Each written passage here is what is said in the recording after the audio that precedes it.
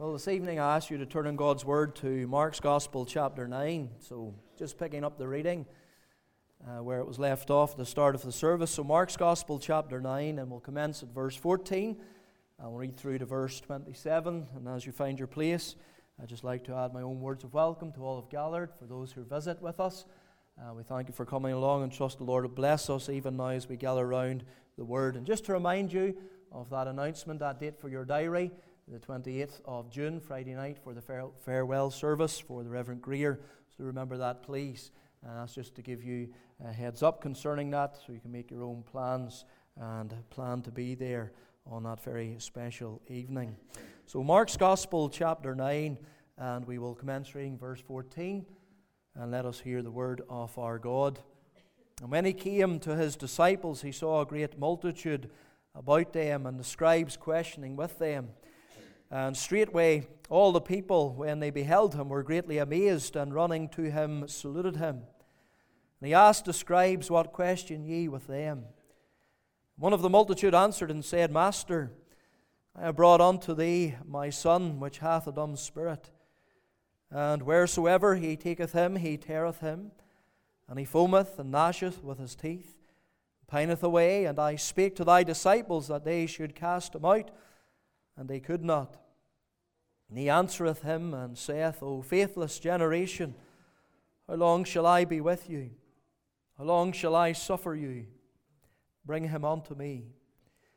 And they brought him unto him, and when he saw him, straightway the spirit tare him, and he fell on the ground and wallowed foaming.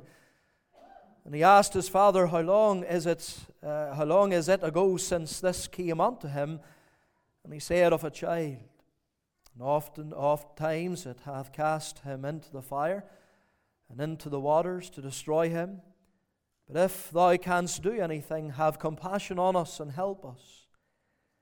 Jesus said unto him, If thou canst believe, all things are possible to him that believeth. And straightway the father of the child cried out and said with tears, Lord, I believe, help thou mine unbelief. When Jesus saw that the people came running together, he rebuked the foul spirit, saying unto him, Thou dumb and deaf spirit, I charge thee, come out of him and enter no more into him. And the spirit cried and rent him sore and came out of him. And he was as one dead, insomuch that they said, He is dead. But Jesus took him by the hand and lifted him up, and he arose. Amen. And we trust the Lord will bless the public reading of His Word to our hearts. Let's just unite in prayer once again, and God's people joining together, asking the Lord to bless the preaching of the Word to those who are in need of God's great salvation. Let's pray. Our gracious God and eternal loving Father, it is with thanksgiving again we approach Thy throne of heavenly grace. We come in the Saviour's name, pleading all the merit of His precious blood. Lord, I thank Thee for the privilege of preaching the gospel. And Lord, what a privilege it is, what a solemn responsibility to carry the only message of life to those who are dead in their sin. Lord, I pray that Thou would cleanse me and wash me. Lord, I confess my need of cleansing in the precious blood. And I pray that You would fill me with the Holy Spirit. And now in answer to prayer, I by faith take the Holy Ghost. I pray, O God, that Thou will help me and use me. And Thou would use the word tonight to speak to those who are yet in their sin. And we pray, O God, that Thou will command deliverance unto them. That Thou, God, would rescue, would save, still every heart. Take away distracting thoughts. Elevate, O God, even the weariness of the flesh as it would come upon us at this time of night. And we pray, O God, that Thou will come and speak very powerfully to those here assembled. And even, Lord, to those who watch online. Lord, hear our cry. We look to Thee. We want Thee to be glorified. We want Thee to save the lost. Oh God, come, we pray. Hear our prayer. For this I ask in Jesus' precious and His worthy name. Amen. Stuart Hamlin was born on the 20th of October 1908 in Kellyville, Texas, to an itinerant Methodist preacher. He became a cowboy, and having a good voice, he became well known as someone who would sing on the radio as a singing cowboy. By the 1950s, he had become a well-established name in Hollywood. He was a well-known, popular radio host. He was a comedian, a songwriter, and he even starred in some of the big Hollywood movies. But with the pressures of a high-profile career, he sought relief in alcohol. Many times his drinking landed him in jail for public brawling and other destructive behavior. But because he was hugely popular, the radio sponsors, they regularly bailed him out and smoothed things over. But Hamlin's drinking and gambling and womanizing were destroying his life and his marriage. One day a well-known young preacher came to the town to have a tent mission. And Hamlin invited this young well-known preacher onto his radio show, I suppose to poke fun at him. And then in order to gather more material, he went to one of those gospel crusade meetings. Early in the service, the preacher, he announced, there is one man in this audience, and he is a great fake. There are probably others of whom this could have been spoken. But Hamlin was convinced and he was convicted that he was the one who the preacher was speaking about. And for days he was haunted by these words. There's a man in this meeting and he is a great fake. As I said, these words troubled Hamlin. And for a number of days until he couldn't take it any longer, and he showed up at the preacher's door at 2 a.m. in the morning drunk, demanding that the preacher pray for him. The preacher said to him, he said, this is between you and God, and I am not going to get in the middle of it. But the preacher did invite him in, and he began to talk with him, and he counseled him until about 5 a.m. in the morning, when Stuart Hamlin fell on his knees and cried out to God for salvation. It wasn't long until Stuart, he quit the destructive habits of drinking and gambling and womanizing. And soon he began to lose favor with the Hollywood crowd. He eventually was fired because he refused to take and accept a beer company as a sponsor. And hard times fell upon Stuart Hamlin. He tried to write a few gospel hymns, but to no success. And then one of his long-term friends from Hollywood, John Wayne, came to visit him one night. John Wayne looked at him and said, you know, Stuart, all your problems came upon you when you got religion. Was it worth it all? Stuart Hamlin looked at John Wayne and he replied, yes. John Wayne looked at him and says, well, you seem to really love your booze. Don't you ever miss it? Stuart Hamlin said no. John Wayne, he said to him, you know, I don't understand how you could give it up so easily. And Stuart Hamlin's response was, well, it's no big secret. With all things with God are possible. That's a catchy phrase, John Wayne said. He said, you should write a song about that, my friend. And Stuart Hamlin did. It is no secret what God can do, what He's done for others, He'll do for you. And you know that's true, sinner. You see, salvation is not only deliverance from hell, but it's deliverance from the destructive power of sin and Satan. The Lord Jesus, speaking in John's Gospel, chapter 10, and verse 10, He said, the thief cometh not but for to steal and to kill and to destroy. And while in the context he was preaching there, he was speaking there about the false teachers, they were the agents of the devil. The devil's intent is to steal, to kill, and to destroy. But praise God, in this account that we have seen, not only do we see that, the devil's intent, we have Christ's intent. For He has come that man might have life and might have it more abundantly.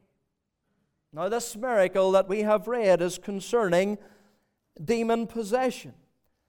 And in the days of the Lord Jesus Christ, demonic activity was unparalleled, and we read many times in the New Testament of the Lord casting out devils or demons. Here in Mark 9 we have one of the most detailed account, and we have parallel accounts in Matthew 17 and Luke chapter 9. Now, as the Savior returned from the Mount of Transfiguration, he found the scribes who were ever present there to discredit the Lord, and they were questioning his disciples. The Lord, ever the protector of his people, he comes up to the scribes and he says to them, he asks them in verse 16, "What question ye with them?" Well, the scribes don't answer. His own disciples don't answer. He's met with silence. That's until one man steps forward from the crowd. And he says, "Master, I have brought unto thee my son." And this evening I want us to consider the verses following under the heading, "The Son of a Man that was saved by the Son of Man." The Son of a Man that was saved by the Son of Man. Firstly, tonight, notice the disorder in the Son. This Son is not named, but he is possessed by a demon, and there's much concerning this possession that pictures the work of sin in the life of the sinner. And I want to point out 6 things in relation to this disorder, and really the work of sin in the life of the sinner. Firstly, we have the designation of the disorder. And we need to go to Matthew chapter 17 and the verse 15 for this. And there we read that the Father comes to Christ, and he says there that he is a lunatic. Now that word lunatic is related to the moon, lunar, and literally can be translated moonstruck. It was a word that was often used to designate one with epilepsy, and since this young boy's actions under the influence and the power of the demon reflected a very serious case of epilepsy, that's why it's used of him. But we know that epilepsy is not the cause of demon possession. This boy was not epileptic, he was crazy. And that's how this word is used of the boy. This is how this word lunatic has come to be understood. Here is a boy who did not behave rationally or with his senses. And this can be said of those who are yet in their sin. They do not act, they do not think rationally when it comes to the most important matters of life. Take, for example, it's often said, but no one has ever observed, neither can it be demonstrated, that life has come from non-life. And yet they who profess themselves to be wise, they are willing to set aside their senses when it comes to such things, as long as it does away with God and they can keep on sinning. Many who are yet in their sin, they have no interest. Neither do they think about their eternal destiny, and that certainly is irrational thinking. And they justify all sorts of evil, all the while their evil actions corrupt and destroy their lives. One man said, sin is irrational in its breakaway from God, since God is the source of supreme pleasure and beauty and love and goodness, and turning away from God therefore makes no sense. It is irrational. Sin is irrational in its short-sightedness. Sin is irrational in its undervaluing of the soul. Sin is irrational in that it chooses the temporary and fleeting over the eternal and the permanent.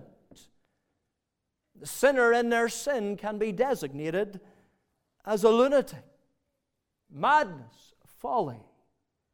But secondly, notice the debilitation of the disorder. Now we read here in verse 26 of Mark chapter 9 that the spirit or the demon cried, and in Luke 9:39 that it suddenly crieth out. It's a word that means to scream or to shriek loudly. But this young boy was described as by the father as dumb. He could not speak. And then later on in this account, whether the father knew it or not, but the Lord Jesus reveals that this young boy was also deaf. The demon's debilitating influence upon the boy was to make him deaf and dumb.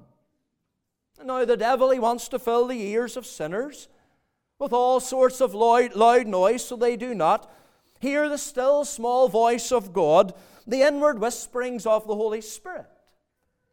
See people today, maybe young people more especially, and they're always walking with their headphones in. There's always music blaring.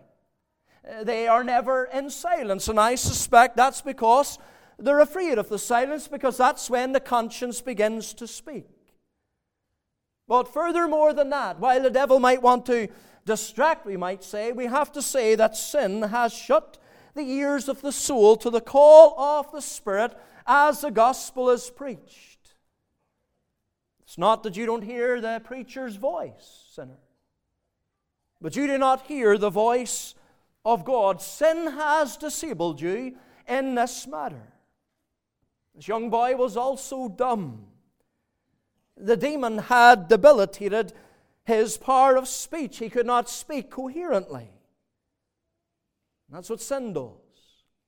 Sin disables the tongue from saying those things that are pleasing to God.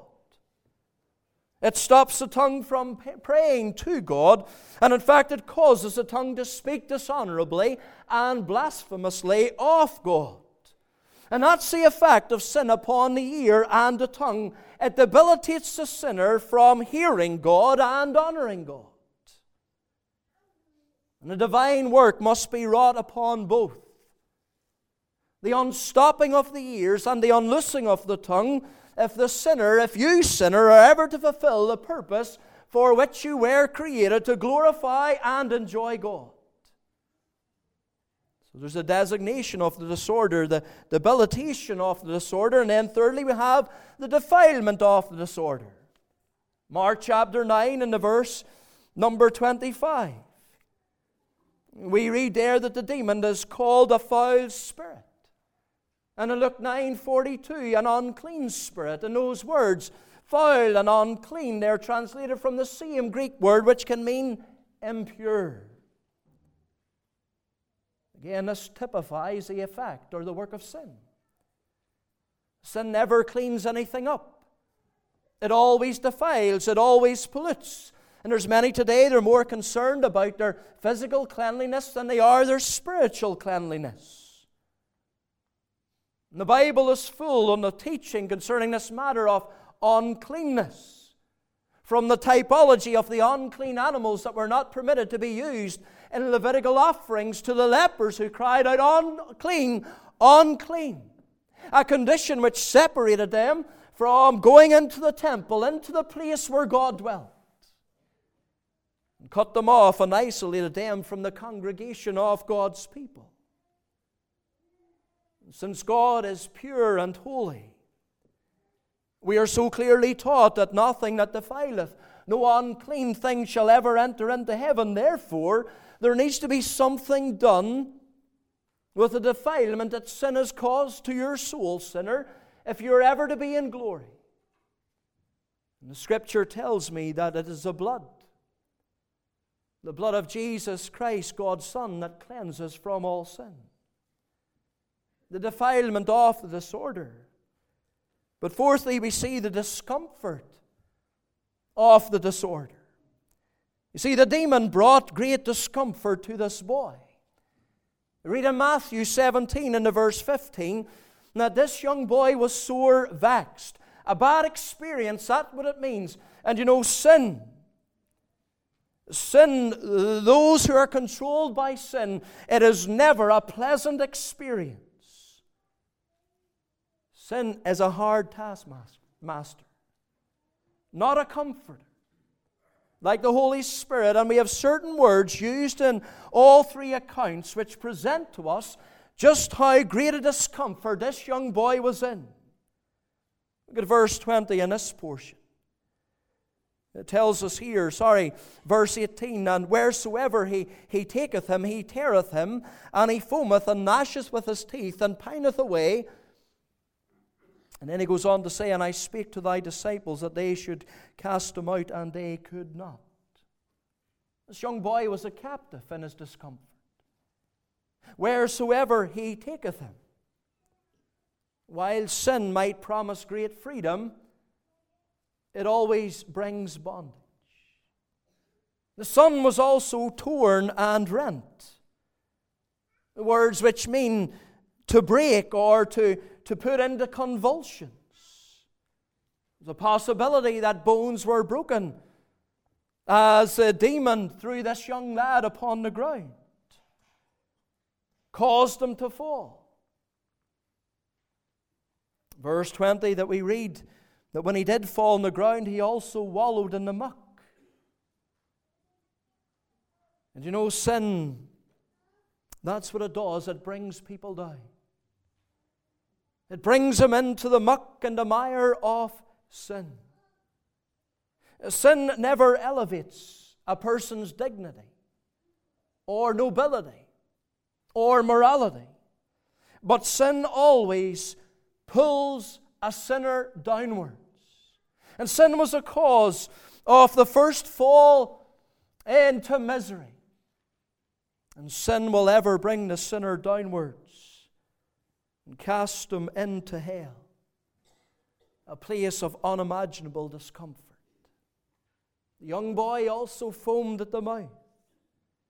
The spittle would run uncontrollably down his face, causing sores to appear around his mouth. He would gnash with his teeth. That's a form of a word that's always used or only used here in the New Testament. It means to grind the teeth. There's a medical term that's used concerning the grinding of teeth. It's called bruxism. And it's associated with anxiety and stress. Did you know sin?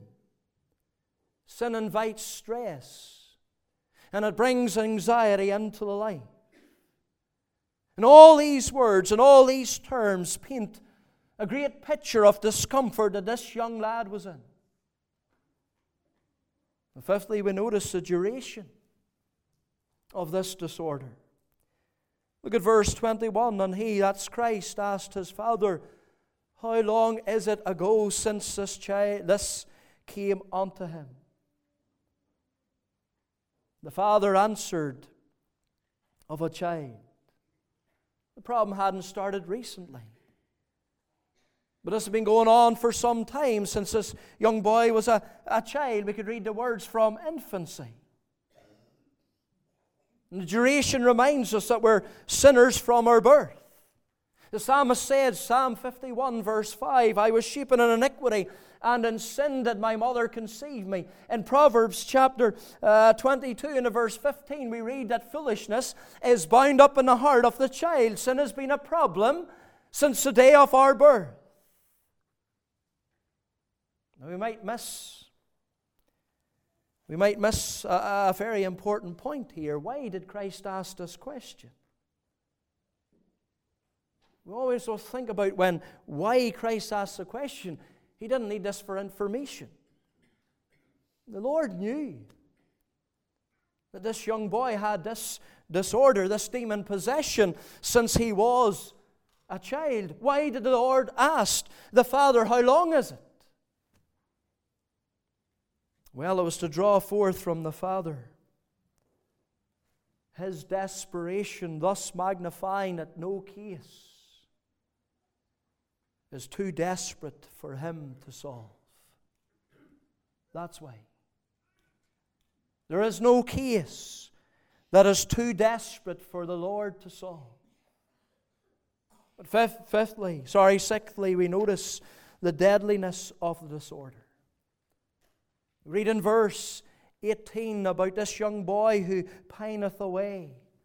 Verse 22, the demon's intent was to destroy him. Verse 26, we read that he was one as dead, and so much that many said he is dead. These phrases emphasize the deadly effects the demon possession had upon the boy. It's helpful to note that the Greek words translated here as pineth away, it's the same word that we read concerning the fig tree that was cursed by the Lord as withering away or drying up. How well this pictures the end result of sin. You've heard it often. Romans 6:23. The wages of sin is death. Oh, sin promises life, living it up.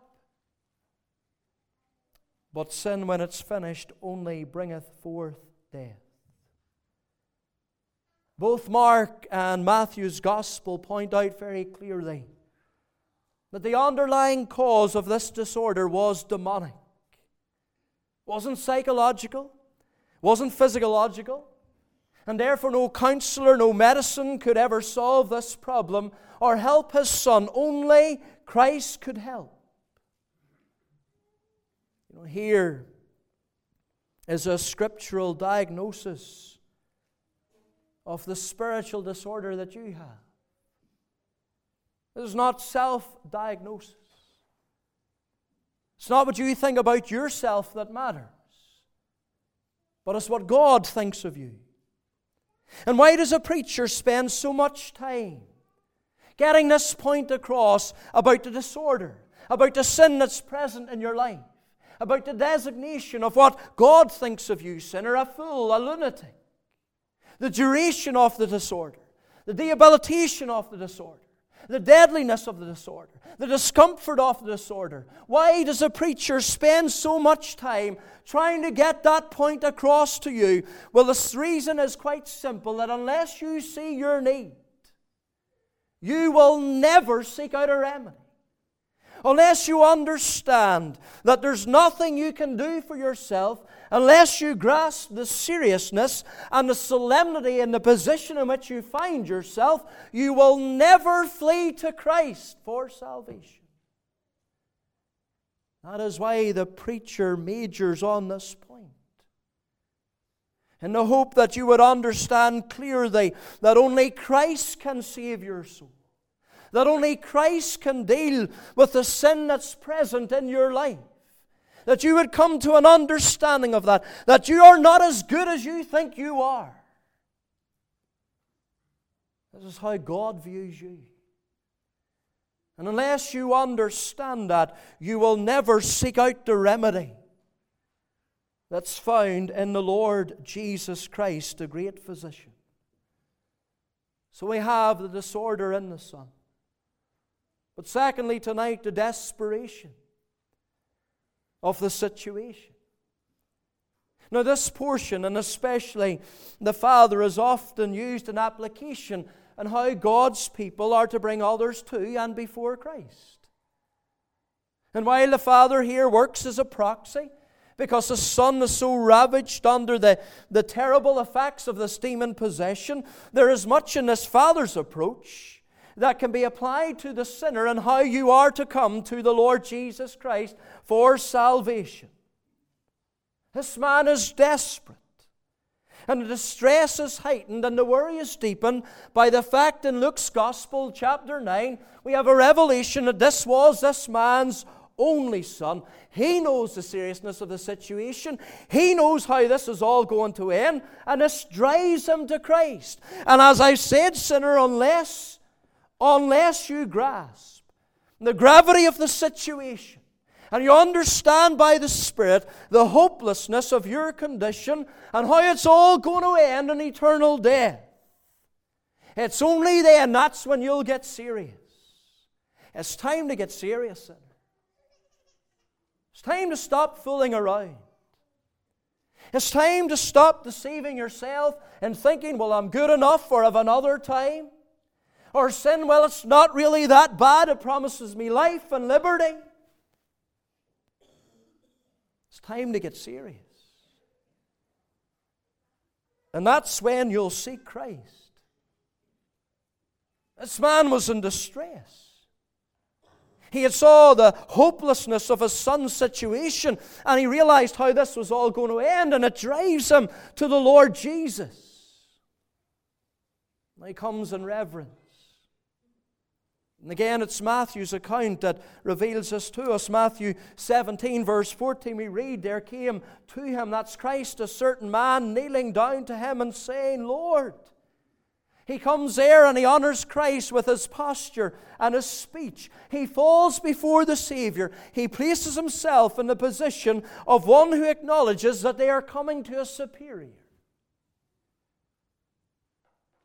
Peter, he would not have Cornelius fall at his feet. For he too was a man, and they were both equals. But Christ is not just a man. He is the God-man. And this Father, He came in humility. Humility demonstrated by the fact that He fell at the Savior's feet. He was giving the Lord His place, and sinner, that's how you should. It's how you will come. When the fear of God and the fear of hell and the fear of judgment and the realization of your great guilt before God comes upon you, that's how you'll come. You'll come in reverence and humility. The Father also showed His reverence in how He addressed Christ. He calls Him Lord and Master. And again, these terms, they signify the recognition of authority.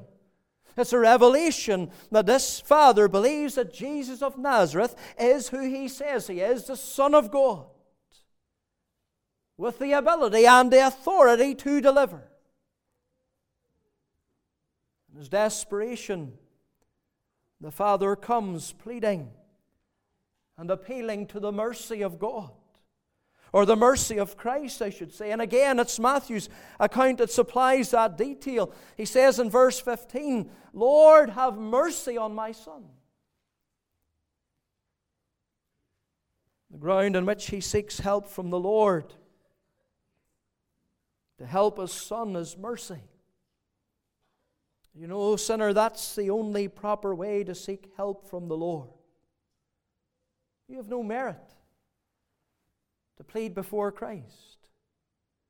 You know, most people today, they're not crying out to God, to the Lord, for the disorder of their sin. And if they're those who do, well, they seldom base their coming to the Lord on divine mercy. They feel that the Lord, well, owes them help. But if you want to be saved, you must come through the door of mercy. You will find that door open, sinner. You aren't to come to God with a list of the things that you have done. That is, good things, or so-called good things. You're not to come to God with a list of things that you will seek to endeavor to do. You understand, sinner, you're in no position to bargain with God. You're in no position to make a deal with God, to demand that He does certain things for you. No, sinner. You must simply cast yourself on the mercy of God, on the loving kindness of God, on the compassion of God, and let Him do with you as He will. And what will He do to such a sinner that comes in a desperate condition to Him?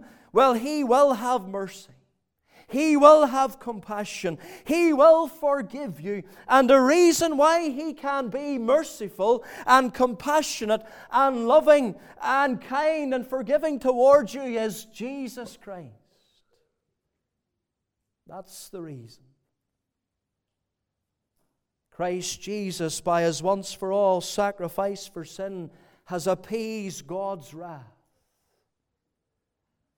and attained for sinners who come to Him in their desperation a full salvation. Titus 3 verse 5 so clearly tells us it's not by works of righteousness which we have done, but according to His what? His mercy. He saved us. Away with all your self-righteousness, sinner. You need to cast yourself upon the mercy of God like this man. Lord, have mercy on my son. In his desperation, this man finally got to the only one who could help him. You know, when you're sick or you're in pain,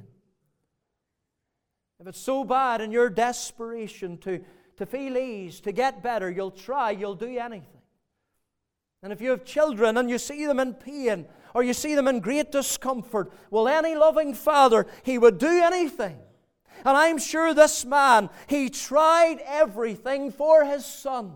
He did everything to his son in order to alleviate his pain and his discomfort. But nothing had worked to that point. Even in the opening scene of this account that we have read, We read here that this man brought his son unto his disciples, Christ's disciples, but they could do nothing for him. Their inability to help. Many bring their sins to man. They confess them to a priest.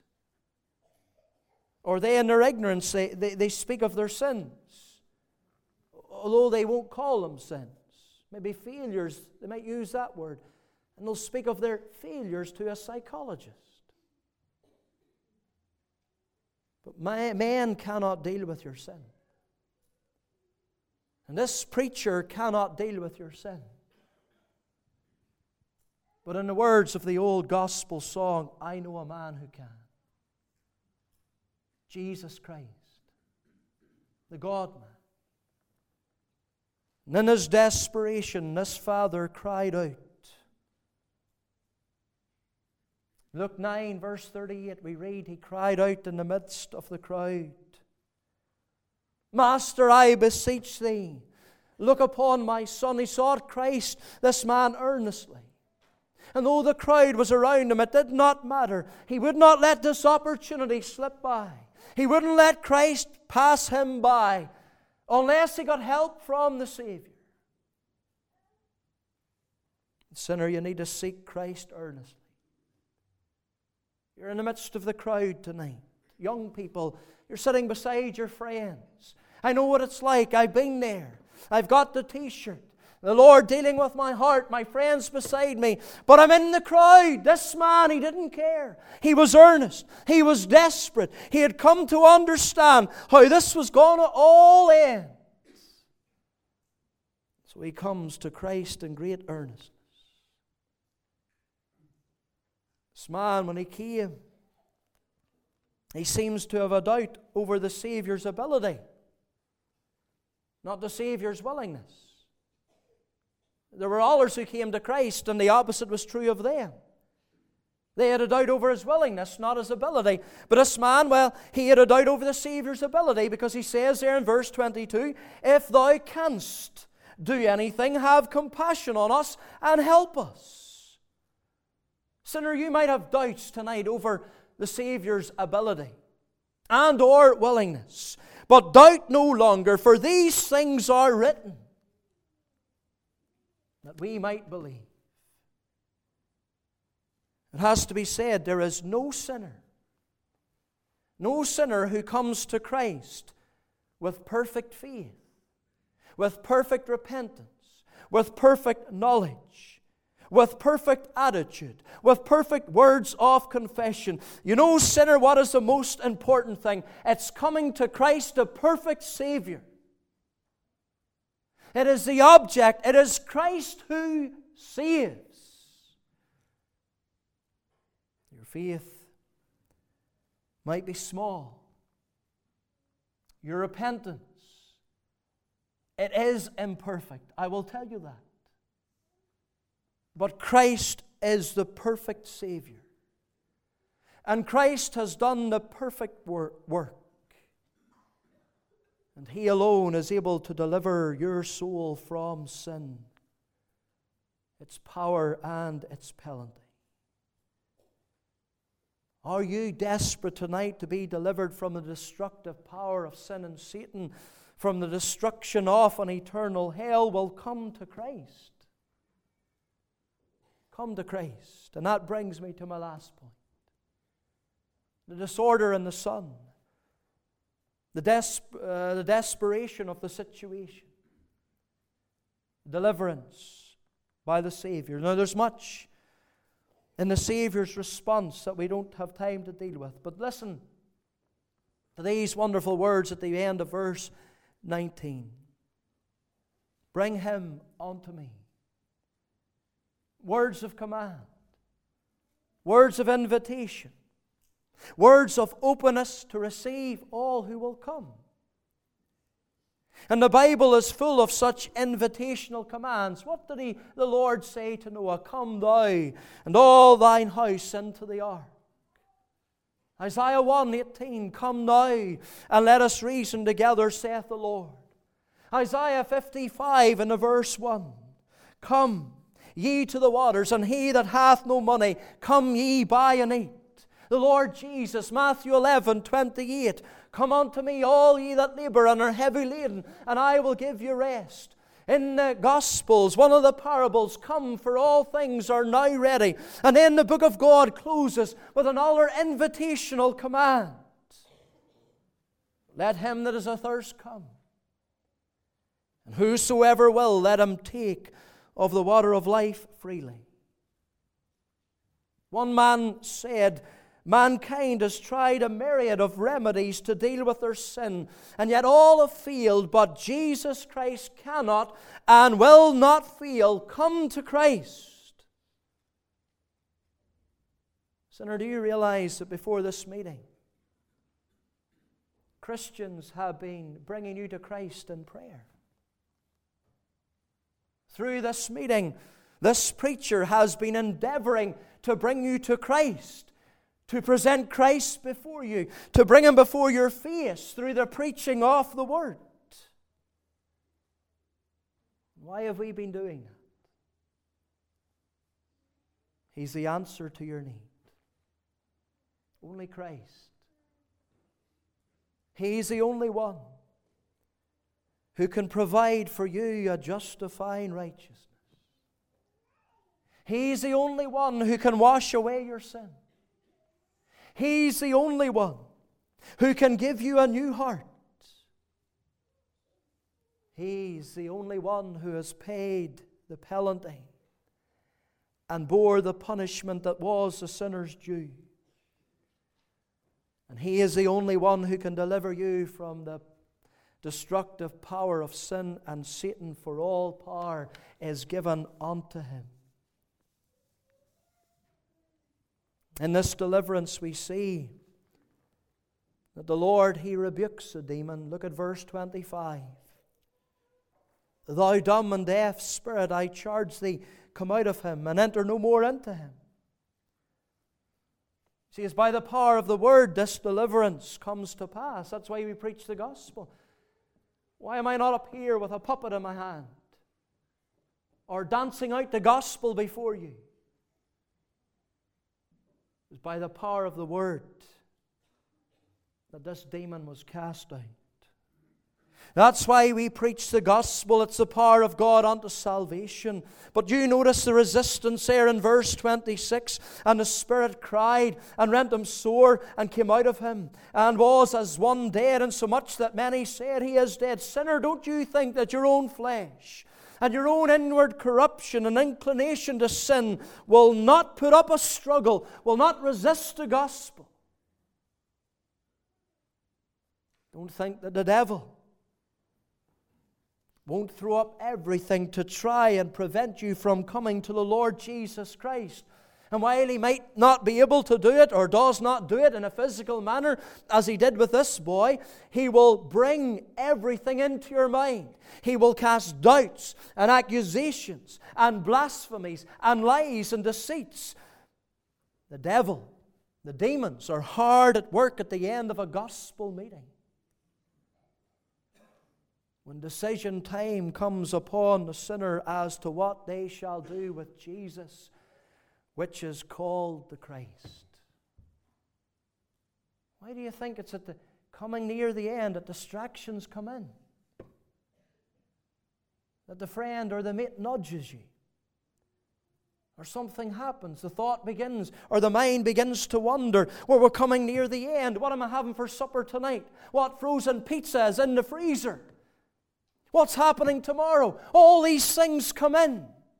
And that's the old fowls of the devil, seeking to snatch away the Word, seeking to resist the gospel as it's going forth and to hold you back from coming to the Lord Jesus Christ. This demon didn't give up without a fight, and neither will the sinful inclination of your own heart and your own inward corruptions and your own leaning and loving of sin. I wonder, sinner, do you feel that resistance now? May the power of the Word and the power of the Spirit prevail in your heart, because, sinner, this is a permanent deliverance. This spirit would enter no more into him. And when Christ will wash you from your sin, it is a permanent deliverance from sin's condemnation. Oh, this demon had done its worst, had left this young boy for dead. But Christ reached out His tender, loving hand and laid His hand upon him, and He raised him up. And another detail we get in Matthew's Gospel is that Christ restored him unto his Father. And that's what the Lord will do to you tonight, sinner. He'll take you by the hand and He'll lift you out of your sin. He will raise you up and cause you to sit in heavenly places with Him, and He will restore you unto God the Father. Sin will pull you down into the mire, and you'll wallow in the muck and the mire of your sin, and it'll eventually pull you down into hell. But Christ, He's the one that raises sinners up. He's the one that gives life to dead sinners. I wonder, is there a son here tonight? A son. Father's been praying for you. He's been bringing you before the Lord in prayer. He's been endeavoring maybe to tell you about Christ in His own little way, whatever way it might be. But sin is dominating you. Sin is destroying you. Young man, it is no secret what God can do. What He's done for others, He'll do for you. With arms wide open, He'll pardon you. For it is no secret what God can do. The Son of a Man, saved by the Son of Man. Sinner, come. Come to Christ. He's finished the work. He's accomplished redemption. He's fulfilled the law. He's bore the penalty. He's carried away sin and took it out of the way by the sacrifice of Himself. Come. Come to Christ. There's an openness in Him to receive all who will come.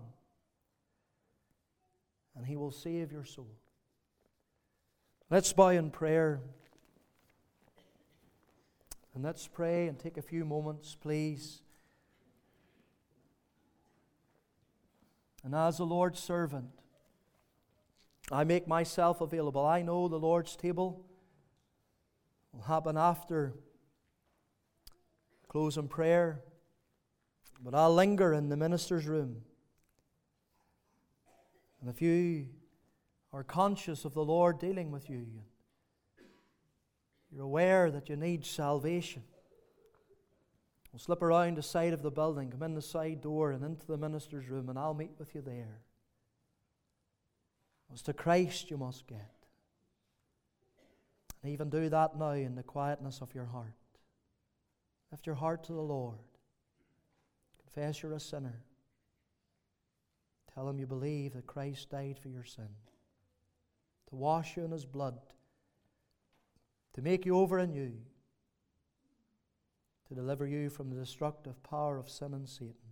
In your own home, do that as well. Those who watch online, just bow the knee in the closet, and God will hear you. God will see you. God will save you. And then confess that to someone. Do that even this night. Let's pray. Father in heaven, we thank Thee, Lord, for the Word of God. We thank Thee for the power of Christ. We thank Thee for the deliverance that He gives to sinners so afflicted with this disorder of sin. And bring us down into the pit of hell. And yet, Lord, we thank Thee. We thank Thee for Thy Son and for His precious blood, for the work that He finished on Calvary's tree. And we pray, Lord, that You will, by the power of the Word and the drawing power of the Spirit, bring sons and daughters to Jesus Christ this night.